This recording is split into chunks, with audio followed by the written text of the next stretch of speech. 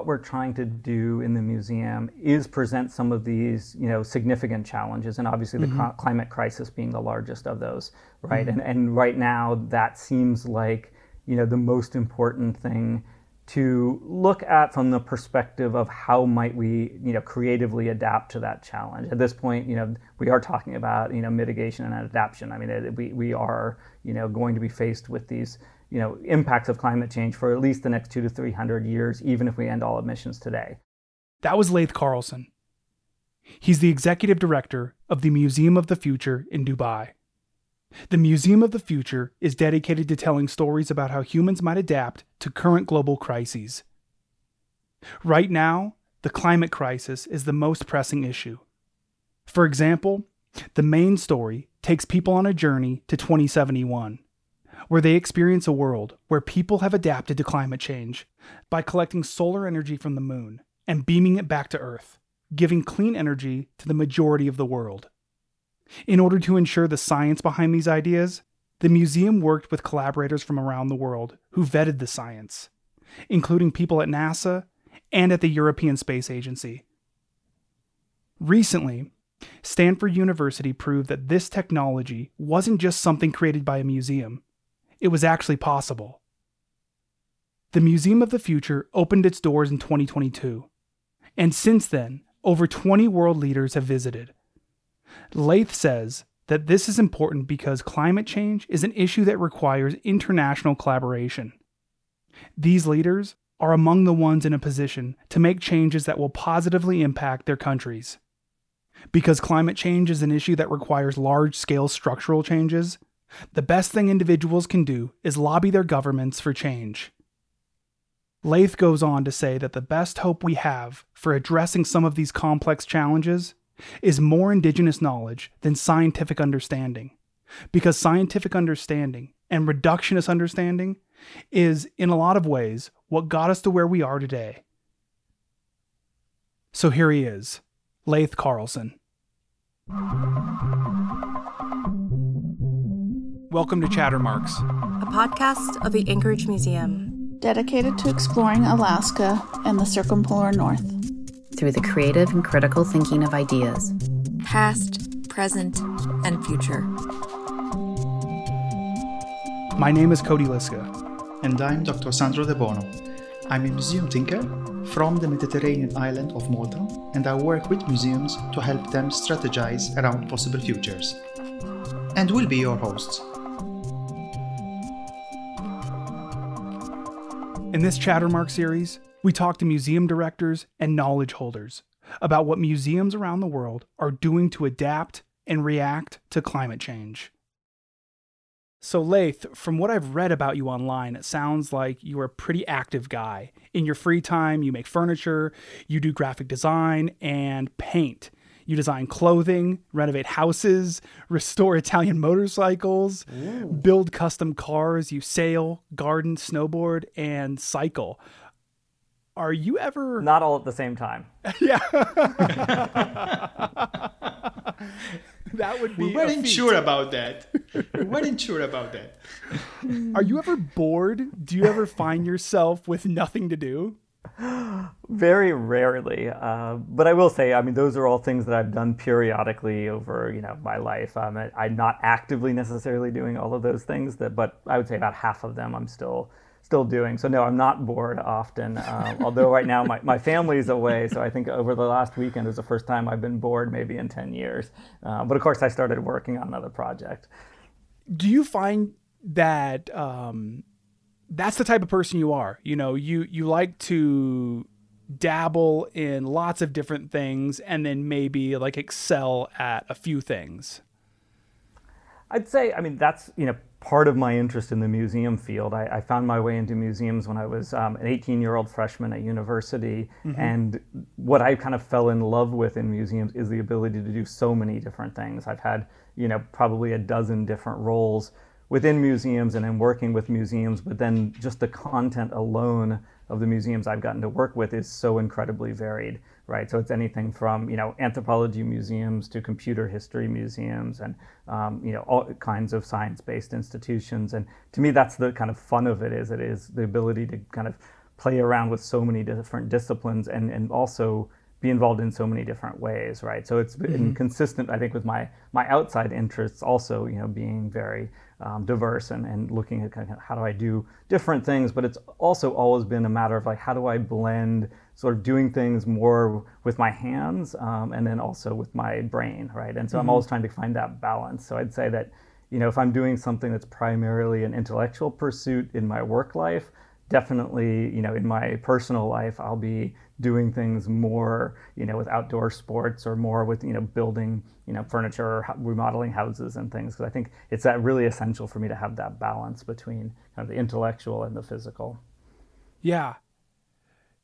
Yeah, and I wonder when you figured that out. I'd say very early on. So I think what you left off of that resume is, back when I was in high school, I actually competed in the United States Skills Olympics in the precision machining category. So when I was in high school, I spent pretty much all of my available time in the machine shop and the wood shop and things, building things, and really, loved that process of making things. And then when it went to looking at university, it was either I would study something like mechanical engineering, or I ended up studying actually cultural anthropology because I was much more interested in how people use tools than necessarily making things myself at that point. So I kind of from I would say my high school days on, I kind of just had that interest in doing the physical work, but then understanding, well, why do people do that kind of work? Why do people use these tools? How do these things develop? Yeah. So I think it's been there from that point on. Wow, that's really interesting. So you enjoy the academic side of things, but then you also really appreciate understanding the practical use of it as well. Yes, yeah. And I think it's quite difficult to really appreciate maybe, some of the kind of really deep thinking and problem solving that happens when you're doing that kind of physical work if you've only looked at it from the academic perspective. Yeah. Right? And I think there's some fantastic books. One of them called Shopcraft as Soulcraft, which is kind of a fantastic examination sort of really what does happen when you, in this case, it was someone who left kind of the think tank world and then he became somebody who ran a motorcycle repair shop. And the kinds of thinking that were required, in his perspective was actually quite deeper, repairing motorcycles and working as an intellectual in the think tank. And in my own experience, I would say, does follow that, line. Some of the problems I've tackled technically have been far more complex and more challenging than things that I've done more as an academic or as in the museum field. Mm-hmm. And you mentioned that you've been working in museums since you were 18. What did that look like working in a museum 32 years ago? And that would have been 1991, correct? Yeah, so in 1991, I started as a freshman at the University of New Mexico in Albuquerque, studying cultural anthropology. And I was fortunate to have a bit of a scholarship there, but I needed to pay for the rest of my education. And at that time, you could kind of get a job in museums much more easily, I would say, than today. Whereas today, we have this notion that people need master's degrees and all of these things to get entry-level positions in museums. That really wasn't the case 30 years ago. And I feel quite fortunate to, have kind of needed a job and ended up in museums rather than today when so many people, aspire to work in museums and have to work so hard to get those, initial opportunities. For me, it was kind of backwards. And the interesting thing then was I'd actually never been to a museum before. So I grew up, quite poor in a rural area in America where we didn't have museums and I didn't have access to museums. So it was also an interesting experience to really encounter museums for the first time as a staff member and not as a member of the public. Yeah. How do you think that has affected museums having to get a degree in order to work at one? Well, I've been quite vocal, I think, in the, it's a huge problem, particularly in a field that for 20 years has been discussing, diversity in staffing, but hasn't made even the most fundamental structural changes required to make that, really possible. And so, my last two museums, we've had fully paid staff, no interns and no volunteers. And that's something I've been quite, conscious of building those institutions around those principles because that's how we build equity in institutions, and actually, both those institutions are ones that have won awards for the diversity of staff. And it's quite simple. It's about, paying staff equitably and instituting other practices that make it a welcoming place of employment for people from diverse backgrounds. And it's not about having committees. It's not about making statements and things. It's doing something fairly basic, which is actually paying your staff. So I think that that's where we really need to focus if we want to increase diversity in our organizations, is looking at some of those quite structural issues, right? And the other thing, my last museum, we had no degree requirements for any position, and in part because our founder was Paul Allen, the co-founder of Microsoft, and neither he nor Bill Gates had ever graduated from university. And so I kind of would joke that I couldn't post a job that Paul wouldn't be qualified to take, right? That'd be a little ridiculous, right? And that's taking it a little bit maybe to the extreme, but I still, even at our current institution, actually we have a blind hiring practice where actually people kind of run through an online system that actually masks, where they're from and other attributes about their background. And so we actually don't even know, until we get fairly far into the process, maybe what some of their academic qualifications and things are. And what was it that originally interested you in museums? Well, that's the funny thing. I wasn't really interested. Okay. I had never been to one, right? I mean, I kind of had an inkling. I was one of these kids that, in the 80s, I grew up with National Geographic and Smithsonian magazines all over the house, right? So I had that exposure to kind of that world, but I really didn't understand what museums do. And I think actually most of the public doesn't really understand what museums do, right? There's a quite narrow conception. I mean, my ongoing argument with the New York Times is every time they say museum, they're actually talking about art museums. Exactly. Right? So even there, they don't have this broader understanding of the diversity of museums that exist, nor the diversity of work in museums, right? The other thing people think about is the only role is as a curator, right? Which is actually, one of the rarest roles probably in most museums, to have. But that in the public conception, that is, what people think of. So I really didn't have any sense of how museums worked, what the work was. To me, it was just a job that I needed, and it was an interesting one, right? It was an ability to kind of make things that were quite unique in a way that this idea that you could build an exhibition that then thousands or millions of people would come and see and interact with and and have some impact on people. And to me, that was the part that was really quite exciting to think about how broad that impact of the things that you might design and build could be. What do you think was important to museums back then versus now? So back in the 90s when I started, I was kind of fortunate to be at an anthropology museum when in the U.S. the NAGPRA law was passed about Native remains repatriation. And so really it was interesting to be kind of on the periphery of an institution, because I was obviously in the exhibits department, not collections, but looking at the collections team and how they were dealing with this, particularly as we were a museum in the American Southwest that had large indigenous artifacts in our collections, and looking at how they were really kind of struggling with this idea of of ownership, of repatriation, of kind of who had access to the things. I remember there was a large collection of Katrina dolls from the Pueblo people, and those dolls are very sacred and not supposed to be viewed by the public, and yet they were in kind of an open storage area, right? And then looking at how do we change those things. So I was kind of watching that from the edges, and I thought it was quite interesting, kind of these debates kind of that were starting then about the role of museums. It was also interesting, while I was there, we mounted a traveling exhibition from the University of Pennsylvania Museum of Anthropology and Archaeology of Pueblo pottery that had been collected by researchers from UPenn, back in the kind of turn of the century, but then being, brought back to where they had come from, kind of on loan, right? And there was obviously some tensions with the kind of native peoples around that, of these things that in their minds may or may not have been taken, with officially in ways that they should have, right? And were they kind of stolen goods in a sense that now were kind of being brought back and put on display just to only be removed again, right? And so I think that for me that was the beginning of what's now obviously become a very large push to decolonization in museums, and really thinking about where museum artifacts come from, and a lot of the concerns about what things do we put on display, right? For me, at this point now, if I go to a museum and I see, a Egyptian mummy, for instance, on display, it feels quite out of time and place for me. It feels like, that's something that feels quite uncomfortable, right? Because, having kind of lived through seeing particularly anthropology museums and archaeology museums, really kind of addressing these issues, and some doing it, I think quite well, right? So the Museum of Us in San Diego, right, that used to be the Museum of Man, and watching that evolution of what they've been going through, and I think they're, become quite a good case study in how to really intentionally go through that process of change, right? And then you still see these institutions that feel like they're quite callously, displaying human remains, right?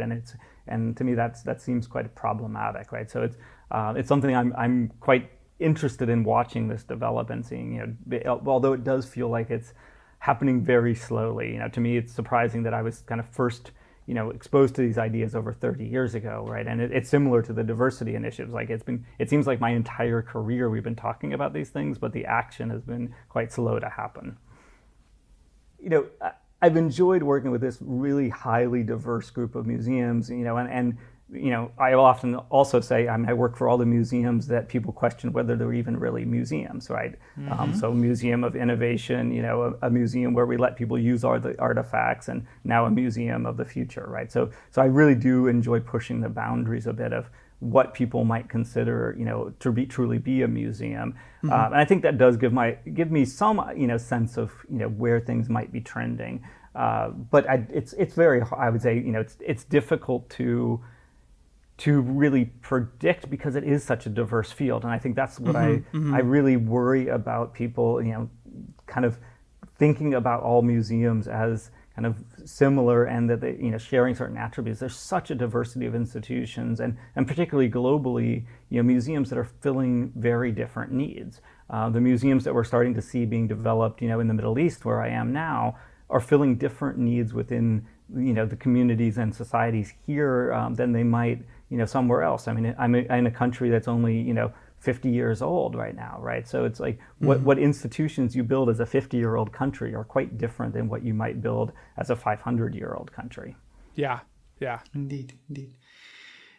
You are now the executive director of the Museum of the Future in Dubai. And on the facade of the building, written in Arabic text, one can read the following. And I'm quoting here: "We may not live for hundreds of years, but the products of our creativity can leave a legacy long after we're gone."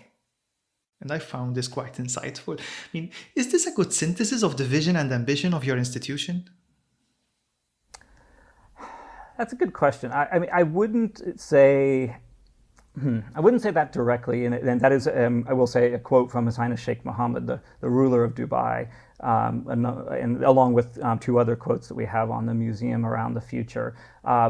So I don't think, actually, I would say as an institution, Museum of the Future is doing quite the opposite of that. We're very intentionally not actually building a collection-based institution, not building an institution that's kind of fixed as what it is. We're actually, even now, we've only been open a year and a half, but we're actually thinking about kind of radically reframing our approach to exhibitions and programs. So the idea is to be quite an agile institution, and one that actually really does react quite quickly kind of to what things are working with, how we're presenting our topic, and where the challenges might be, and adjusting. So I don't think we have any ambition actually of being a place that's around for 100 years. And actually we quite intentionally even built all the exhibitions in the museum in such a way they can be removed from the building without any impact whatsoever on the building.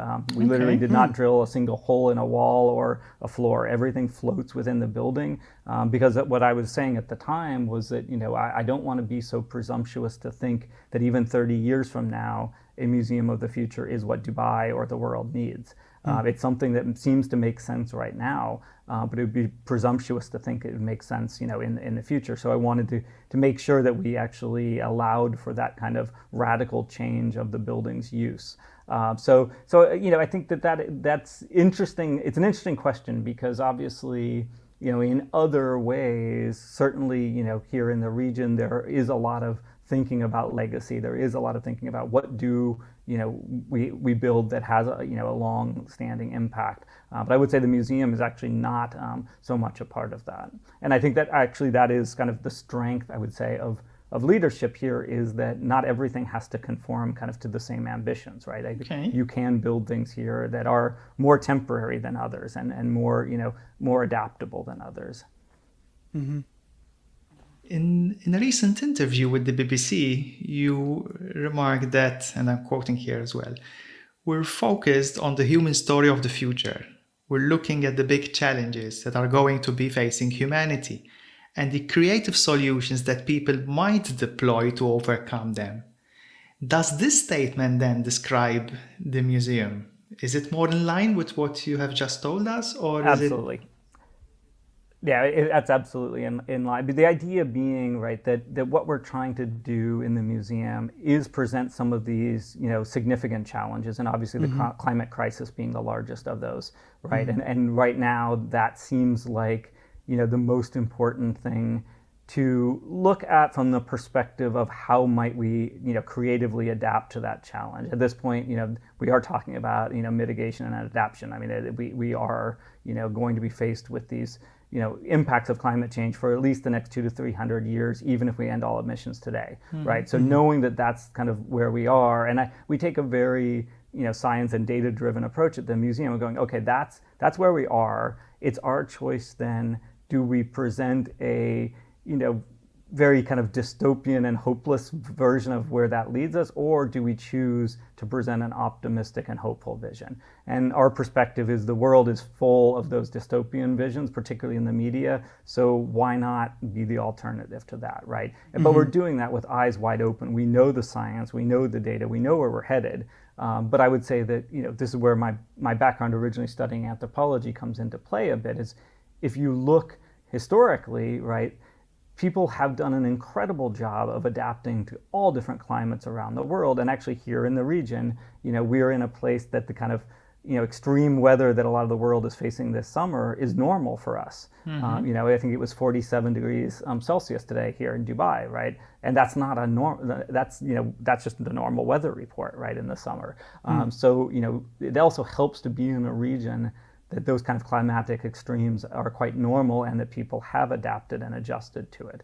And primarily a lot of that adaptation historically has been more cultural than it has been technological.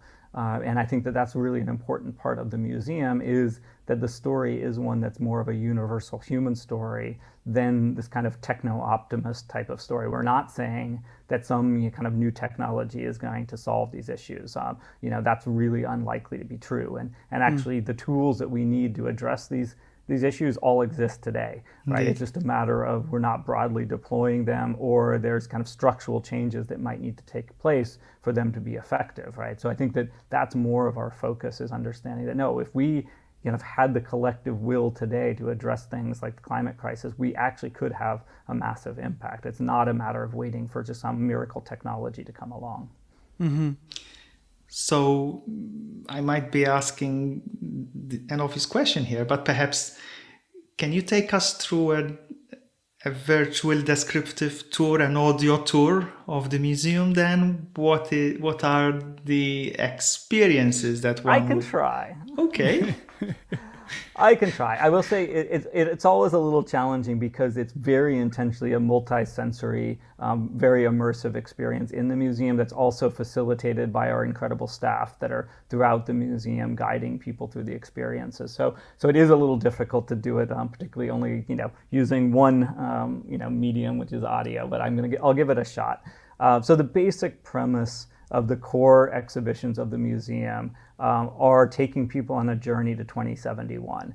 And 2071 was chosen because it would be the 100th anniversary of the founding of the UAE. And it's also quite convenient from a futurist's perspective of kind of going about 50 years in the future is a little bit easier than particularly going like 1 to 5 or 10 years into the future.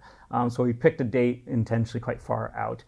But the idea is that people come into the exhibit experience, they get introduced to the concept, and then taken into a space launch vehicle which takes them into outer space and into 2071. we felt it was really important that we kind of break people away from their day-to-day life and take them kind of into an extreme entry point, right? So we put people on this shuttle, doors close, and you ascend up into the museum while also going into, the conceit is you're going into space. And then when you depart from that large lift that you're on a large-scale space station that's orbiting the Earth in 2071, and the primary function of that space station is collecting solar energy from the moon and beaming it back to Earth, giving clean energy to the majority of the world.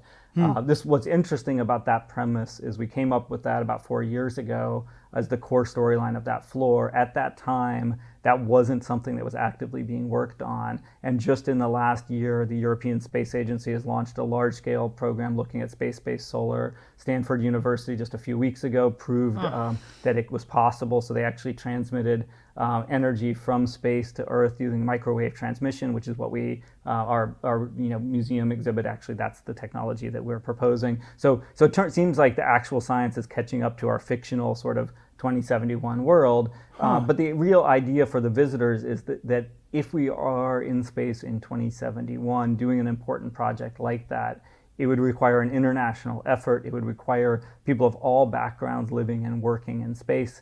So it's something that's much more an inclusive view of being in space than what's been presented, typically by NASA or ESA or other, organizations that's looking at only scientists kind of and engineers in space. No, if we have thousands of people in space, it's going to be a whole, community that's required. And that's worked quite well because our visitors come from over 180 countries from every background you can imagine. So for them to see kind of a possibility for themselves or their children in space is quite empowering. So that's the first core experience, and that takes up one floor of the museum. Then people descend a floor to an experience that's looking at how we might adapt to climate change, and particularly looking at ecosystem adaptation and how we might use some technologies of bioengineering, for instance, to make to give kind of a helping hand to nature, because one of the things that we're really struggling with, right, is the speed of climate change is so much faster than it's ever naturally occurred, which means that species can't adapt naturally through natural selection, et cetera, kind of how they would historically, because the time scale is so accelerated. So we may need to do some genetic engineering and things like that to help those species adapt. So on that floor, visitors are kind of presented with a challenge of, for instance, how might we make trees that are more resistant to fires, right? And so, the core of that experience is a very beautiful implementation of a kind of a DNA library where you see thousands of specimens kind of suspended in these holographic jars, and it really is an emotional impact because you really just start to get the sense of the breadth of life on Earth, but then also how threatened that life is, because as you scan those jars, you see all the species that are projected to be extinct by 2071. And that can be a really emotional experience. A number of people actually, break down in tears in that exhibition because it is really kind of gets at the heart of the matter, because climate change is not only about changing climate, but it's also about mass extinction of species. And that's the piece of it that's often less reported on. And we are in the middle of this, massive extinction event right now that's human caused, right? So I think that's a really powerful experience for people. But then we try to transition from that to go, okay, well, how might we help these species? How might we ensure that we don't get to that point where they are going extinct? So that's a quite powerful floor, I think. And then the third experience, I would say, is the most unexpected for people, because it's an experience where we're actually asking people to put their phones away and reconnect with their mind, body, and spirit in that exhibit. So it's really at the level kind of a human, and really getting back in touch with your physical body and also socially with the other people around you. So we have different kind of activities, including a group humming activity where people gather around a table, often with strangers, and actually hum together in unison. And it creates this really kind of powerful moment of bonding amongst strangers. And that's part of kind of what we're getting at, is like how important these communal experiences are, how important it is to connect to each other and not let technology divide us as much, and anticipating that in the future that's going to become even more of a challenge. And then the final part of that floor is actually a meditation room experience that we developed with the light artist Jason Bruges. And you come into a space and people spend 10, 15, 20 minutes lying down or sitting down with this really mesmerizing light installation that's using a dish of water being vibrated and sending light through it to create these incredible patterns on a domed ceiling with a soundtrack that goes along with it, and really creating a grounding experience before we take people back into the current day and age. And that was very important to us, is that we kind of have this emotional arc to the journey, which we mapped out, where we really wanted to leave people feeling more calm and at peace and reflective at the end, rather than kind of worried and stressed out about where this future is going. We really felt it was important to take care of the guest and bring them back kind of into the current day and age, and with the right level of care and compassion. And that's something all of our staff are actually trained in, is this empathy-based approach to working with the guests in the museum, which is quite important. I mean, we have a number of our staff come from countries that are currently at war or have been involved in protracted conflicts, and many of the visitors are also coming from those backgrounds, right? So having care for where those people are coming from, and for me, one of the most impactful experiences of that is I was giving a tour for the Prime Minister of the Maldives. And one of the kind of my talking points is, well, everything that we're seeing is based on where we see the science going for 2071, including sea level rise. And he turns to me and he goes, yes, my country will not exist in 2071. Right. Ooh. And I hadn't even thought of that. And of course, that was it hit me so hard kind of to understand that this is someone who's leading a country through its extinction event, essentially, right? And looking at how does he move his whole population and so that's very powerful when you kind of understand that that's where these people are coming from that are visiting, right? They're in the midst of what for us we've kind of treated a bit more, I would say, intellectually in development, but understanding that it is an emotional experience. It is something very personal as well, and very much impacting these people and their families. Where does your personal perspective on climate change land? Are you optimistic? Are you pessimistic? Or are you something else? Over the last 4 years, I think that the challenge has been, personally, as our staff and kind of our families are actually dealing with, direct impacts of climate change, that maintaining that level of optimism around, our potential response, and also seeing, frankly, what's happening in global events, right, that really make it seem like the path that we were on, particularly around global cooperation, and during COVID, obviously, we built this whole museum essentially during COVID, right? So looking at really the dysfunctional international response, and often in countries that you wouldn't have maybe expected to respond so poorly, and seeing that and that really is a bit disheartening. When you see that even in the face of something as existential, kind of as a global pandemic, countries like the United States really failed in their response, as did UK, as did by some respects, I guess, China, right, in a different way, right, and going on. Those are the countries that are actually the leading emitters, right? So it's like, okay, if that was not, I think, inspiring a lot of confidence maybe in how we might move forward. And also, what we understand in the museum, and I think do our best to kind of express, is that these are challenges that require international collaboration, that are structural issues, right? So one thing we really intentionally do in the exhibitions is never assume that the individual can solve these issues just by recycling some plastic, or not using a plastic straw, or these kind of these things that have been promoted largely by fossil fuel industries to distract people from the structural changes that are really required, right? So, and I think that it's something that's most science museums that I've seen when talking about this issue really put the onus on the individual, and really kind of end with those like, well, and here's what you can do. But the reality is, what the best thing that people can do is actually lobby their governments for change, and look at large scale structural changes, and not feel like the onus is on them just to stop flying a little bit and doing things like that, because that's not going to actually get us there, right? So it's been interesting throughout this process to kind of look at the impact on individuals and those of us on the staff, and myself, kind of in our perception of kind of a level of optimism around climate issues in particular, versus what we're trying to kind of put into the museum. Because the reality is, it still doesn't do us any good. If I'm personally pessimistic, it doesn't do me any good to promote that in the museum to other people, because that's not going to do anything to make a positive impact, right? It's, so I think that but we are quite careful, I would say, in understanding that when we've had over 20 world leaders visit the museum in the first year we were open, right, and their ability to make that kind of change is significant, right? So we want to empower them, we want to have them see, that they can make really good positive change and impact these issues, whereas at the same time not maybe expecting that same level of commitment from the general public.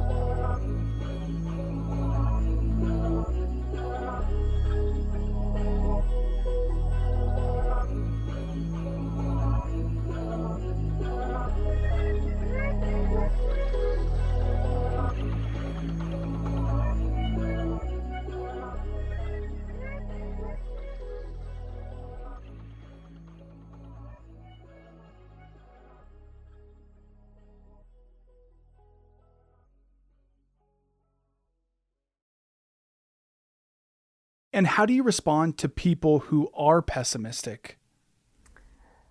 What's interesting is that hasn't really come up. I think the way that we frame what we're talking about, we don't really give a great opportunity for that dialogue. I will say what we have struggled with a bit is some people that just fundamentally lack some understanding of the science and things. I mean, one of my favorite kind of social media commentaries was somebody criticizing a kind of our approach and saying, and they would have us believe that they can collect solar energy from the dark side of the moon, right? And to me, it's like, okay, but you lack a basic understanding, right, of kind of how the solar system actually works, right? But to them, it was an indictment of like all of this stuff that we have in the museum is just made up. Okay. And that is something that we often get is people saying, well, kind of this is all just things some guys in Dubai made up, right? And the reality, of course, is we worked with collaborators around the world, including people, at NASA and at European Space Agency and, all of these, incredible, people that are looking at this and have vetted the science behind it, right? But I think it is a challenge when you do present things that in a sense aren't real, right? This is a fictional possible future that we're presenting, right? And it does open you up to some criticisms around like, well, how feasible is it and how likely is this future, right? And that's something that now we're doing some changes to the way we introduce the museum to the guests to kind of help them understand really that this is fictional. This is something that, some people made up, right? And let's talk about who those people are and why kind of, maybe they came up with these ideas of what the future might be. The other thing we're really finding as a challenge is when you show a future that doesn't conform to what people have seen in movies from the 1980s and 1990s. So I'm thinking like Blade Runner, Minority Report, these kind of films, that's people around the world's only conception of the future is still locked in kind of a conception from some guys in Hollywood 30 years ago, right? And that's really kind of problematic and challenging because then, some of the things that we do from a design perspective in the museum intentionally are breaking with that tradition. And that then people really sometimes are struggling to see that as a viable possible future because, and another comment we get, some people say there's nothing futuristic in the museum, right? And what they mean is there's nothing that looks exactly like what's presented in the Matrix or Minority Report or something, right? It's like, well, that's challenging, right? It's like because they dismiss it out of hand just because it doesn't conform to what they think a future should be, which is kind of all stainless steel and white plastic and robots. Right? And ironically, like no one actually wants to live in that future, right? If you think about it, like you see these kind of home of the future that's all kind of white plastic and stainless steel stuff. Does anyone actually want to live in that environment? Like I would love to challenge those architects. Like you spend 6 months with your family there, right? And then tell me that's how you want to live in the future. But you really do come across as positive and committed that humanity shall weather the storm when we talk of climate change. Is this a reasonable possibility then?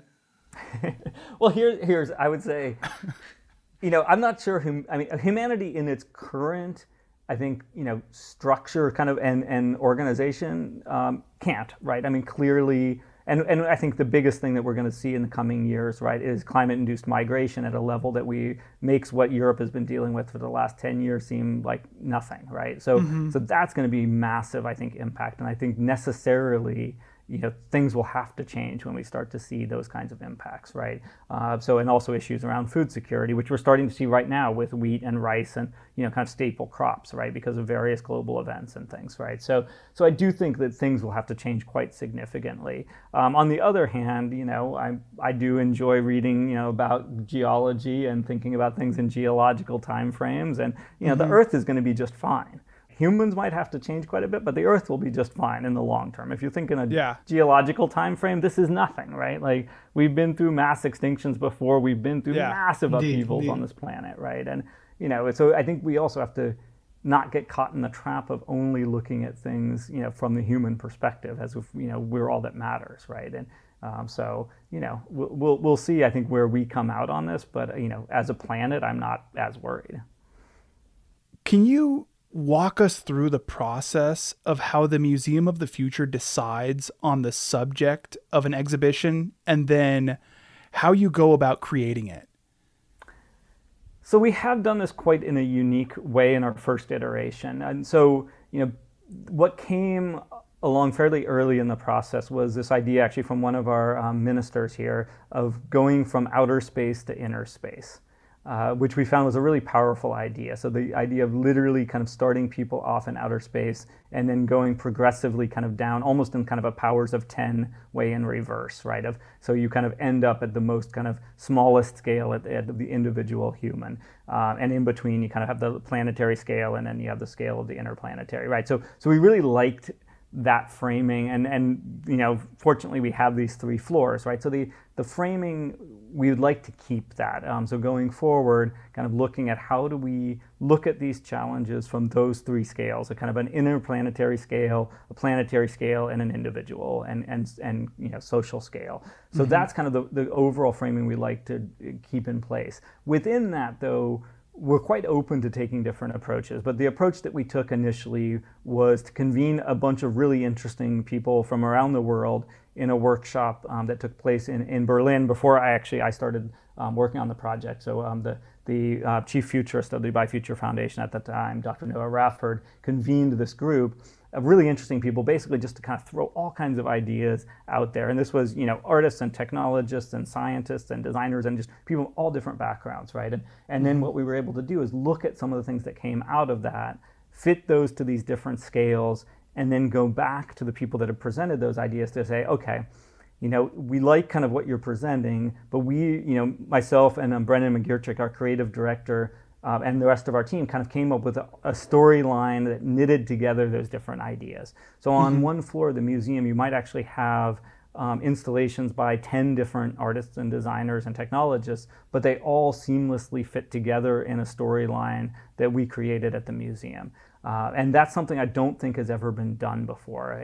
In some ways, it's similar to what Meow Wolf did in Santa Fe and now in their other installations, right, of kind of having a bit of a storyline that artists are working within, but particularly in the original Meow Wolf, it was really kind of giving an artist a room and having them kind of build something that had a loose connection to a storyline. Whereas in our case, we really had a very detailed storyline and a unified design look for and feel for all the areas, right? So things really seamlessly blend together. And that was a really interesting and different approach because many of the particularly more prominent artists and designers we worked with had never done that before.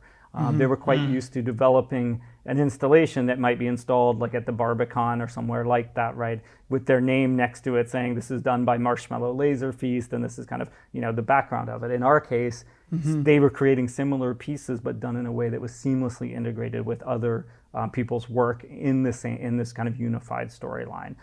So I'd say it was a really kind of an innovative way to do that, and Brendan gets a lot of credit for kind of keeping everyone aligned and kind of making sure things did feel, very seamless. And I think I'd like to, thank kind of all those collaborators because it was new for them to work in this way, and I think a lot of them really felt it was an impactful experience to work so collaboratively with others, and have, the work kind of have this larger meaning of how it all works together to get at kind of some of the important things that we were trying to convey, rather than it being something that gives them kind of individual credit for their work, right? On the other side of that, I mean, one of the things that we've noticed is sometimes people aren't understanding that is where these things are coming from, right? So they see this thing, and once again, it's kind of this perception of that's just something some people in Dubai made up, right? Rather than, no, this is something, that a group called Superflux in the UK came up with, right? And that we thought was a good idea, and we helped them develop it and install it, but it's very much their kind of concept and not ours, right? And I think there's actually a power in it coming from this diversity of collaborators, right? But we haven't yet figured out a good way to expose that while also maintaining this idea of this kind of unified storyline and immersive experience. I spent some time on your website, and on the front page you have this question: why shouldn't people use our museums like they do our parks and libraries? What do you mean by that? So yeah, years ago, I'm working in the U.S. This is a bit of a revelation I had, that looking at our museums and going like, well, why do people always talk about visiting a museum, but they don't talk about using, they don't talk about, I'm going to go visit the library. They go, I'm going to go check out a book from the library, use the computer at the library, doing research at the library, or I'm going to go to a park to, play basketball or have a picnic or do these things, right? So they're using those institutions, but yet when it came to museums, most often people think about it as just kind of, oh, well, it's just a nice place to go and visit, right? And there isn't the same sense of usefulness around the institution. So this was now almost a decade ago, I started playing with this idea of, well, how do we transform our museums into being more useful places? And particularly my work at the Tech Museum of Innovation in Silicon Valley was very much focused on this, because we were an institution that was, an hour south of San Francisco that previous leadership had thought could become a tourist destination. And when myself and Tim Ritchie, the president at the time, both got there, we looked at the situation and said, that's not going to happen, right? So how do we instead transform ourselves into a community resource? And that was really the genesis of this idea of, okay, if we're going to not be around tourism, not be around visitation, but be around usefulness, how does that really transform the institution? In that case, it absolutely 100% transformed that entire institution to really being about a place that the kind of diverse communities of Silicon Valley can come to learn real skills and to kind of develop in ways that are really meaningful to their lives and impactful for them, rather than this idea of just kind of a nice place to kind of take your kids on an afternoon outing.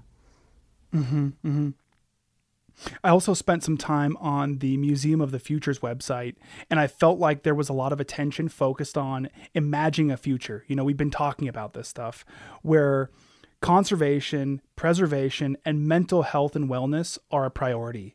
And then what would the world look like if we focused more on those things? Have you thought about what the future would look like if we do start focusing more on those things: conservation, preservation, and mental health and wellness? This is another question that kind of gets at both my kind of professional work and personal life, right? So, I mean, obviously, for many of us, those are very important things in our personal lives, and but yet there's structural reasons where it's often challenging to set up our lives in that way, right? I mean, I think that particularly coming from kind of an American context, like, people are very geographically disconnected in our communities through, the way that we do land use in communities, the way that we keep communities segregated, through legal frameworks and things. So I think that there's some real structural challenges that make kind of having that life challenging a lot of places. I've been quite fortunate in that personally I've been able to kind of find places that do personally satisfy those needs better. I mean, I'm actually speaking to you right now from what's called Sustainable City here in Dubai, which is a car-free, solar-powered development that it is a place where there's a greater sense of community, right? My kids can go out the front of my, villa here and go play with other kids and ride their bikes around and do that and have a real sense of community here within where we live, right? And it's also obviously ecologically, more aligned with my values and things. Now there's still, obviously it's not perfect, right? There's still, I still have to commute to the museum from here and things like that, right? That aren't maybe ideally connected, but it's getting closer to that, right? And there is definitely, it's a healthier environment as well, because we're not, in our cars going everywhere. We're riding our bikes around the community, and we're being outdoors more and things, even in the heat. So I think that to me, like there's the classic line of the future is already here. It's just not broadly distributed, right? And I think that really is so true. And when we work on the museum, it's looking at, okay, there are these examples around the world, right, of projects and things that are getting us much closer to that preferable future. It's just they're these small pockets, right? There are things that haven't become widespread or easily accessible for everyone yet. And I think that's where, once again, we need to focus on, well, what are the structural reasons for that, right? So building something like Sustainable City is much easier actually here in Dubai than it would be in America, because we don't have nearly the bureaucracy here and the land use restrictions and the things like that make doing anything innovative in the construction industry in America very, very difficult, right? Also, there's no national kind of standards, right? Everything is local, and this is why also innovation in schools in America is so difficult, right? Because you have local school boards, you have state boards, you have all, it's very decentralized, right? And I think that makes it really challenging. I think it's interesting when you see some of these more developing countries that don't have such an established kind of bureaucracy and things, that how much more quickly some of this innovation can happen. So it's, I think, one of those things to look at, okay, how might people in countries like America look at those structural issues and put more emphasis on changing those things. Changing zoning laws and things is much more important than me personally building a straw bale house or something like that, right? Because that's actually it's not me doing that individual action that's important. It's me actually changing the laws so that everyone has access to better housing, for instance. Something I just thought of, and I wonder what you think about this, Lath. You're talking about Sustainable City, and it is within a place that is not as old as far as being a country goes as the U.S. And I wonder if you are, or if you've thought about younger countries, developing countries, if they have maybe an easier time, an advantage to be futuristic rather than something that's more established, because something that's more established might be tougher to change. I think it really depends on the context, right? I think that in some place, in Dubai, obviously that's true, right? Because here we have a leadership that values this, right, and is quite supportive of it. And really, what's interesting, if you know the history of Dubai, so the UAE is made up of 7 emirates, and Dubai is one of them. Dubai had some of the least oil deposits of all of the emirates, right? So Abu Dhabi has most of the oil, now pretty much the only emirate that still has oil and large amounts of it, but Dubai essentially has none.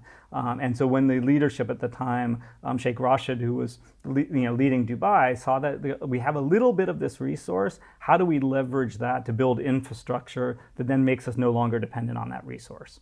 And that was, at the time, we're talking about 1970s, right? That was a really insightful approach. And something now that you're seeing, obviously, Saudi Arabia and other countries trying to emulate. But I think having that approach early on of going, we have just enough kind of revenue coming from this that we can leapfrog kind of forward into the future. But it's not so much of this resource that it's going to make us kind of just dependent on that. We actually have to diversify. We have to look at the future. We have to constantly be reinventing ourselves, right?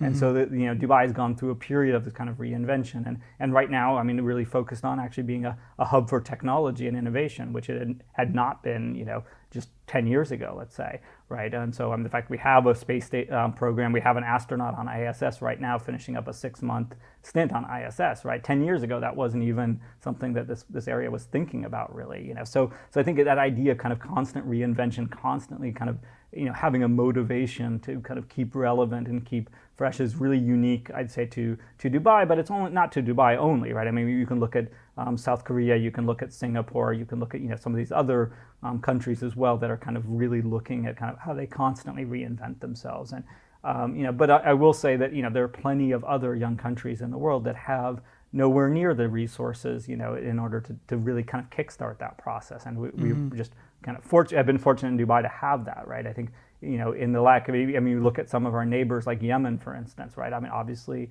much more challenging situation, places like that, right? So I think it's not, as universal as just because you're a young country, you can do this. I think that it does require very, very incredible, just really, insightful leadership and daring leadership that kind of looks at it and go, okay, let's try these things and let's not be afraid to try and fail, right? Which for a country, that's quite unique. And here, not everything has worked, right? But, it has, in the bigger scheme of things, enough has worked to kind of propel Dubai forward, right? So I think that, there's a possibility there, but I don't think it's a guarantee, right? Just like there's plenty of very established countries, I think, that can do quite innovative things, right? I mean, if you look at, the Nordic countries and things, I mean, certainly very long histories there, very established governments, but also, the ability there to do, some good innovative work as well. So, and be quite futuristic in their own ways. I thought of asking you later a little bit more about the way how you present climate change to your publics.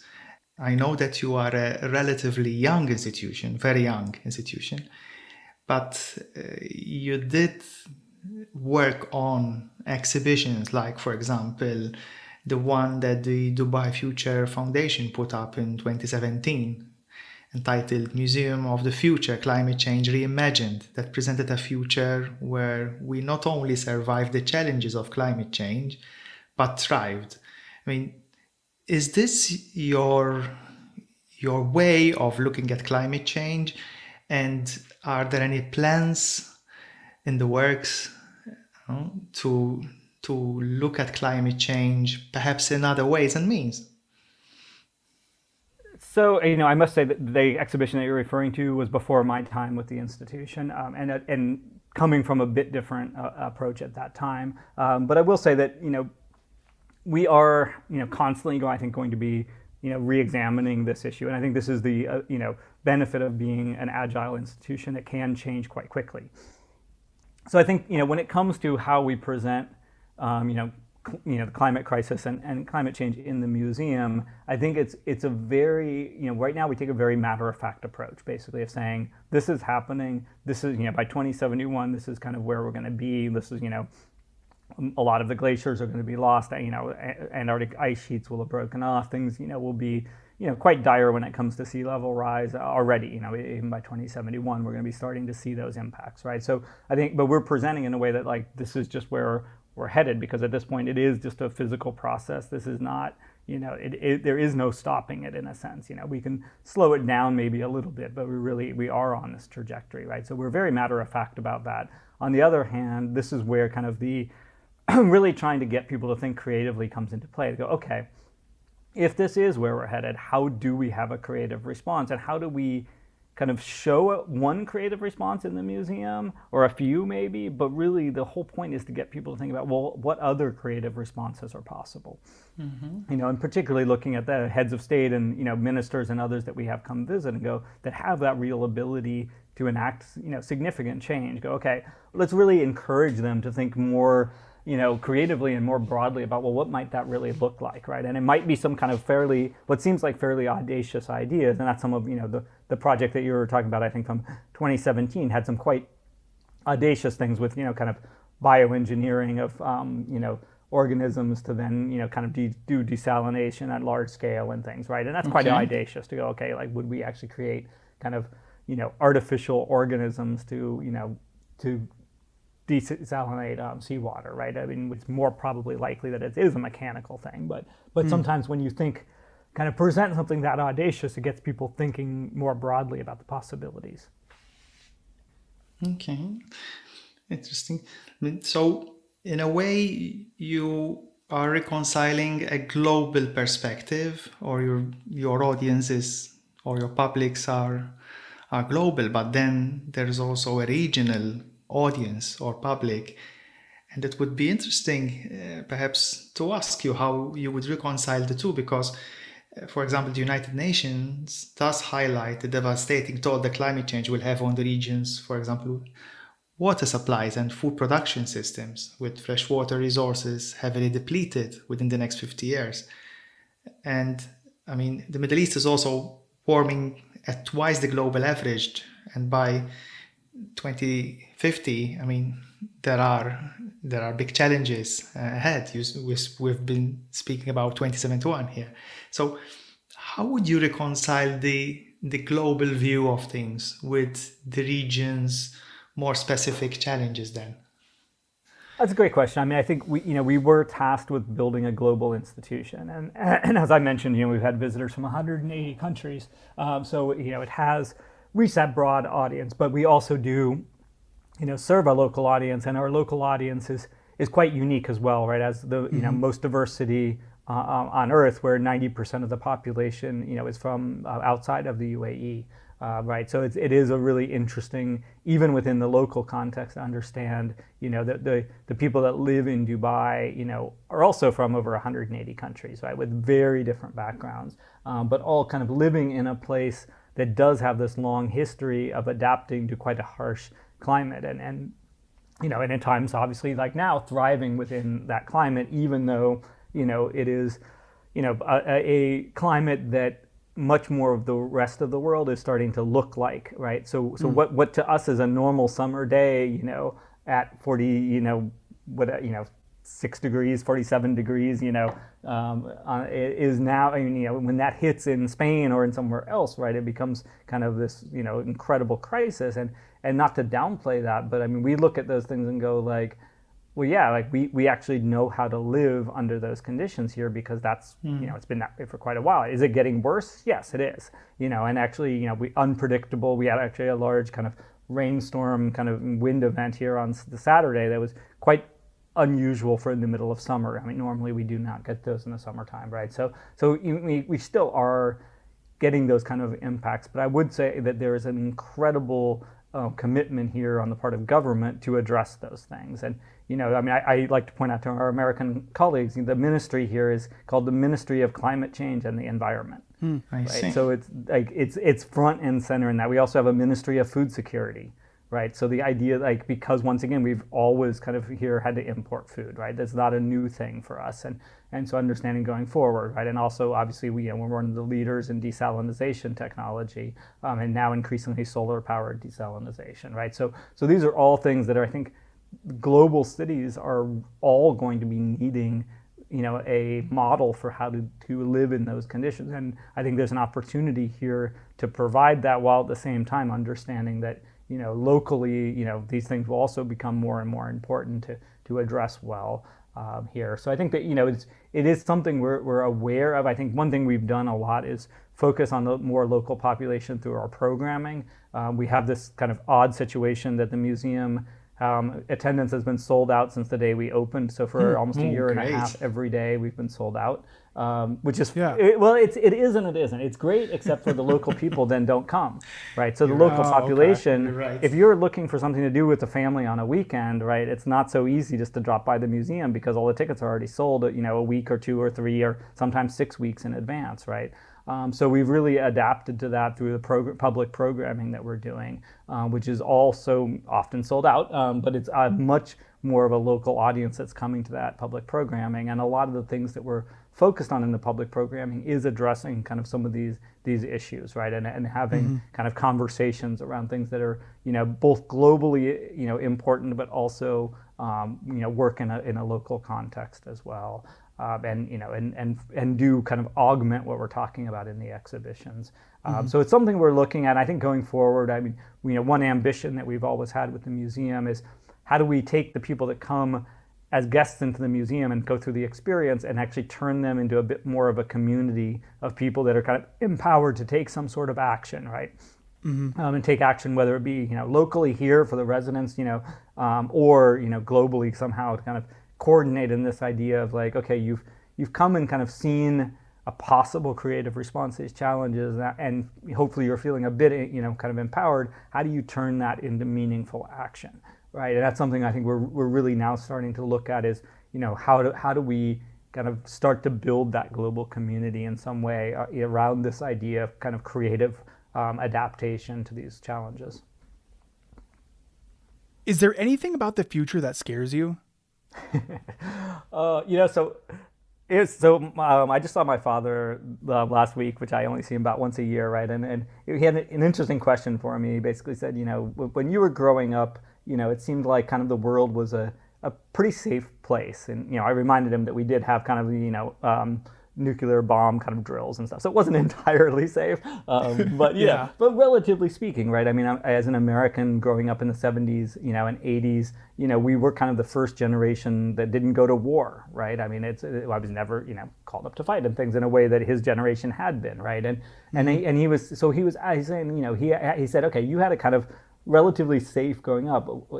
What do you think your daughter's experience is, right? And I really had to think about that, and because my daughters are both under 10, right? And like they've never known a world where existential kind of climate issues weren't something they were aware of, right? As well as kind of and particularly living here, right? My oldest daughter, goes to a school, where we have students from Ukraine, from Russia, from China, from Yemen, from Lebanon, right? Like places that are really, really struggling, right? And these kids, that's what they came, recently in some cases. I mean, they show up, and like last week they were in a war zone, right? And I mean, that is a very different kind of experience, and her awareness globally, right, of these things is much greater, I think, than what mine was, as an American in the 70s and 80s.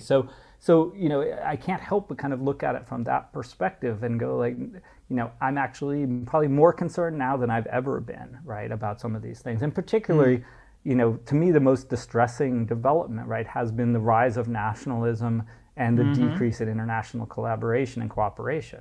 Right, because what we know are these big issues require that kind of collaboration and cooperation, and they require, pretty much what the opposite of nationalism is, right? Is it being welcoming and inclusive and, accepting of other points of view and willing to have a dialogue and all these things. Whereas, through largely the forces of social media, but other, forces as well, we've actually gone in the opposite direction, where it feels like the dialogue I was able to have when I was a university student and things with others that I might have disagreed with, that ability to have that dialogue is constrained to a level now that's, it's almost, I wouldn't have imagined. Like, it seemed like everything was trending in the other direction, right? And so I think that's what worries me the most, right? What we see with kind of breakdown of the ability to have dialogue with others and even have a shared understanding of basic facts, right? And I think that's something I never would have anticipated, that we would be at a time, when I can see someone and we don't even have the baseline understanding of factual, things that have happened, whether they be kind of geopolitically, or scientifically, right? And without even that most basic common understanding, how do you then have constructive dialogue, right? So I think that's really what worries me. How about the future? Is there anything about the future that excites you personally? I think, what's been most interesting for me is, my first kind of work experience was in, an anthropology museum dealing a lot, with indigenous populations. And that one of the things that strikes me working kind of in looking at futurism is actually the best hope that we have for addressing some of these really complex challenges is actually more indigenous ways of knowing than scientific understanding. Scientific understanding and reductionist, in particular scientific understanding, has actually kind of got us into this mess. And it's probably not going to get us out of it, which is why it really bothers me when you kind of have this sort of, Silicon Valley bro, techno-optimistic sort of kind of things. Like, no, guys. That type of thinking is what got us here. It's not what's going to get us out. The idea of thinking about these things as highly complex, interdependent systems, which is largely the indigenous way of understanding the world, is much more likely to get us to a positive outcome. And so more and more kind of that's actually where I'm interested in kind of looking. But the challenge there kind of is how might we tap into those ways of understanding without taking the role of the colonist once again, right? And how do we do that in a respectful way? How do we do that in a way that's non-exploitative, right? And I think that's really challenging. And conversations I've been having, particularly over the last year, with a lot of indigenous people around the world, which I've been quite fortunate to be able to have those conversations and really start to unpack that and start to understand, okay, how do we take, and for I was speaking with an Aboriginal woman quite a bit, this last year, and they were kind of, okay, from her perspective, right, as from coming from a 60,000 plus year old kind of continuous culture, right, it's like that really is a very different understanding not only of the world, but of time and how time functions, right? And going, okay, well, like, that's actually could be a really positive way to address some of these things, but it has to be done so much more carefully than we've connected with those other ways of knowing in the past, right? So I think there's a lot of hope in that. Now, obviously, I'm not the only one looking at this. There are many people, particularly, people looking at climate, that are also going like, and it's even simple things of like wildfire management, right? And understanding that North America was essentially a garden when, white colonists arrived, right? It wasn't a pristine kind of nature. It was a heavily tended garden, right? At a very large scale across much of the continent, right? And going, okay, well, like, let's understand like how well that was done, and how much of that knowledge still exists that may be helpful, right? But how do you do that in a way where it doesn't feel like, okay, now we're really in this bad place, and now, now there's people that we've largely, exerted genocide on. Now let's kind of go and learn from them how to kind of fix our mistakes. Well, that's quite a problematic dynamic, right? So I think it has to be done very carefully, but I think that is where that knowledge is largely going to come from. This kind of reductionist scientific thinking is not kind of, it's clearly caused some major challenges, right? And obviously the climate crisis being the biggest of those. Mm-hmm. Well, Lath, that does it for our questions. I want to thank you for talking with us today about how the Museum of the Future is presenting innovative ideas to approach climate change, and, also chatting with us about your life. Really, it's been a pleasure. Thank you so much. I really appreciate actually your breadth of questions, and it's a nice treat to be able to talk about kind of both sides, right? And I think so often we only get a chance to talk about our professional lives, so I much appreciated that. Do you have anything else you'd like to add? I think, as I've expressed before, I mean, I'm very thankful for the support that we've had actually on this project, right? Particularly handling, issues that in, other parts of the world, I think often are challenging to get support for, particularly really addressing climate issues. And I think that's something I was quite impressed here, that the only really feedback we got about the content of the museum is that climate needed to be a bigger part of the story than what we were presenting, right? And I think that was so refreshing as an American to see that level of support for that. And just in general, the level of support that we've received, for the museum has been quite substantial. And, I will say we're the only publicly funded project that's been done in Dubai. So even the way that the museum was built, it was built actually with the funding from the general public of Dubai, not actually, from kind of a sovereign wealth fund or anything like that, right? And now we actually operate self-sufficiently as a corporate entity, which is also quite unique in the museum world, right? So I think there's some other, speaking of kind of abilities to innovate, that's one thing. It's interesting to be in a place that's not afraid to try new models, even when it comes to museums.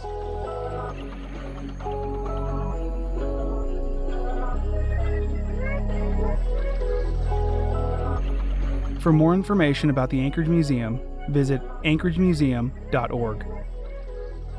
This podcast was produced by me, Cody Liska, for the Anchorage Museum, with additional help from Julie Decker. Chattermark's music is produced by Keys Open Doors.